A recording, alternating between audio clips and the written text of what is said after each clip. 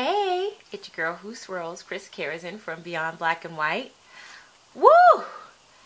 That video I did yesterday about asking white men to please stop calling us strong just went crazy. It was like, it caught on like wildfire and people had a lot to say. I was kind of surprised at the varying degrees of understanding of where I was coming from.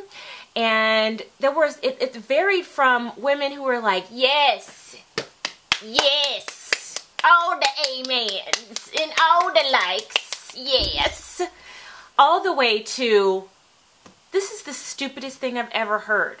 Like, black women, they just no pleasing them. They just, they always mad at something and you can't say nothing around them. And because of the varying degrees of understanding, I thought it would probably be a good idea if I revisited the subject and gave you guys a little bit of background and understanding on why the label strong black woman may get some of our hairs prickly up in the back. This is largely a societal issue, and this is largely a stereotype that black women often fall into, and that people of other races assume that we are because they see those stereotypes played out in the media. And then, of course, stereotypes got to come from somewhere. So they see also these walking, talking stereotypes that are in real life that confirm those biases. But I want you guys to understand that when I say, please don't call us strong, I am saying that, and I'm not talking about strength of character and, resilience and that sort of thing that, that are good qualities. But when you look at an entire group of black women whom you've never spoken to, whom you do not know personally, and say, oh, black women are strong. What you did was you gave us a stereotype. You labeled all of us in one way, and like normally, like honestly, I'm gonna be honest with you. If you guys have said, oh, black women, all of them are gorgeous, I wouldn't be complaining right now. I'd be like, okay. But here's the problem with the strong stereotype. Strong often in our lexicon is equated with masculine. It's also equated with being stoic. And what that does is put us black women in a box. I'm going to explain to you what that box looks like. And I wrote down a list because I wanted to make sure that I touched on everything, and sometimes I just freestyle and then I'm like, oh shoot, I forgot to mention that.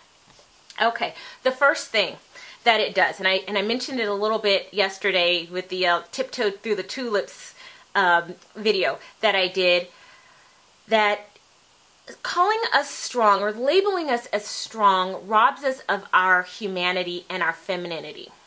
And again, it goes back to those stereotypes that as a strong person, it equates you with being more masculine, being stoic, and being able to bear all and persevere.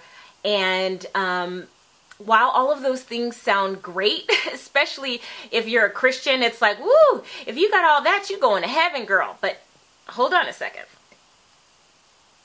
When you label black women as strong, sometimes it does not allow us to communicate the full spectrum of emotions. So when you're strong, you can't be scared. When you're strong, you can't be sad. When you're strong, you can't be hurt. And what happens is when black women buy into those stereotypes, those emotions are there, but they're often expressed in other ways. Fear, hurt, fear, hurt, and just sort of frustration is all bundled up into anger.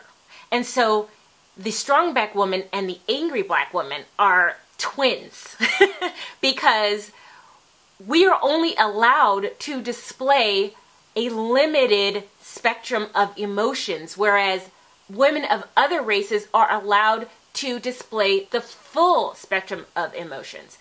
And what really surprised me the most and disappointed me the most was all of the white women who came along to say, I don't understand why black women don't want to be strong. I'm strong and I'm white and I'm a woman and I'm strong. And for all the black women out there who don't want to be called strong, I feel sorry for you. Okay, let me tell you something. White lady. White lady who can be strong, but guess what? If I were to confront you with your comment and display to you how narrow-minded, how self-absorbed that comment was, and how clueless you are about a black woman's humanity, the first thing you would do is cry those white girl crocodile tears. And that's the default. You can be strong, but then society allows for you to cry. Society allows for you to express the full spectrum of emotions. I'll give you an example. A few weeks ago, I did a video, very hurt about the fact that our Facebook fan page got shut down. Our original Facebook fan page shut down. And I was so hurt. And I was crying, and I got notes from, and all of them were black women who said, don't cry. Don't let your enemy see you sweat. Cry, in private. Don't let them see you. And that comes from those women buying into the fact that black women are not supposed to display those emotions. We're not supposed to be sad. We're not supposed to be to cry because we're supposed to be strong. And therefore, when you're strong, that means you don't ever need any help. Do you see where I'm going with that? If you're strong, then you can endure more pain. Now let's go back to slave days. Black female slaves were thought to be able to endure more pain than their white counterparts. Therefore, all of these medical experiments were done on them, with no anesthesia, like these Frankenstein experiments that we were subjected to. And not just black women, black men were also exposed to these horrendous and inhumane experiments. But as we progressed as a society, black people as a whole, and particularly black women, received so much acclaim for being strong and proud. And those are great qualities. But if those expectations are that you are only to be strong and proud, then you can never express weakness. And you cannot fully enjoy your femininity when you are in the box that says you must always be the strong black woman. Another thing that this label exposes black women to is that the strong black woman doesn't need protection. We don't need to be marched for. We don't need to be protested for because we're strong. We don't need that. We will overcome. And that's why many black girls and women are vulnerable to street harassment, to violence, to domestic violence, to molestation. And then what happens is, within our communities, these girls suffer from this, and they are told, don't tell anybody. Don't let anybody know your dirty, don't let anybody see your dirty laundry. We're going to keep this to ourselves because we're strong. We can handle this. With the Lord, we can handle anything. And therefore, what that teaches us is that we have less value, but we're supposed to be strong about it. And so don't cry, little girl. Don't cry that your uncle raped you. Don't cry that that man grabbed you on the street. You're strong. You can handle it. The strong black woman trope also perpetuates the idea that black women's offspring can be raised effectively with just them. That black women are so strong that they can be both mother and father, and therefore the man is disposable. Now, this has been a huge problem. We have a 72% out of wedlock rate in the black community, and there's a lot of black men out there who simply feel like, she's strong, she's independent, she doesn't need me. And this isn't all on them, because a lot of these women have that conditioning in their mind, and the kids suffer from it. So I'm not going to put any blame on just the men, because this is a 50-50 thing. So mothers, I want you to get out of that mindset that you can be both mother and father, and you're telling the father to go fuck off because your kid needs their dad. And if they're not a sociopath, then you need to try to cooperate and co-parent. Now, the last thing the strong black woman trope does that's damaging to us. I mean, there's a lot of things, but the last thing of my notes was that the strong black woman always puts other people's needs in front of her own. And that, combined with not being able to express the full spectrum of feelings, means that a lot of us bury those emotions.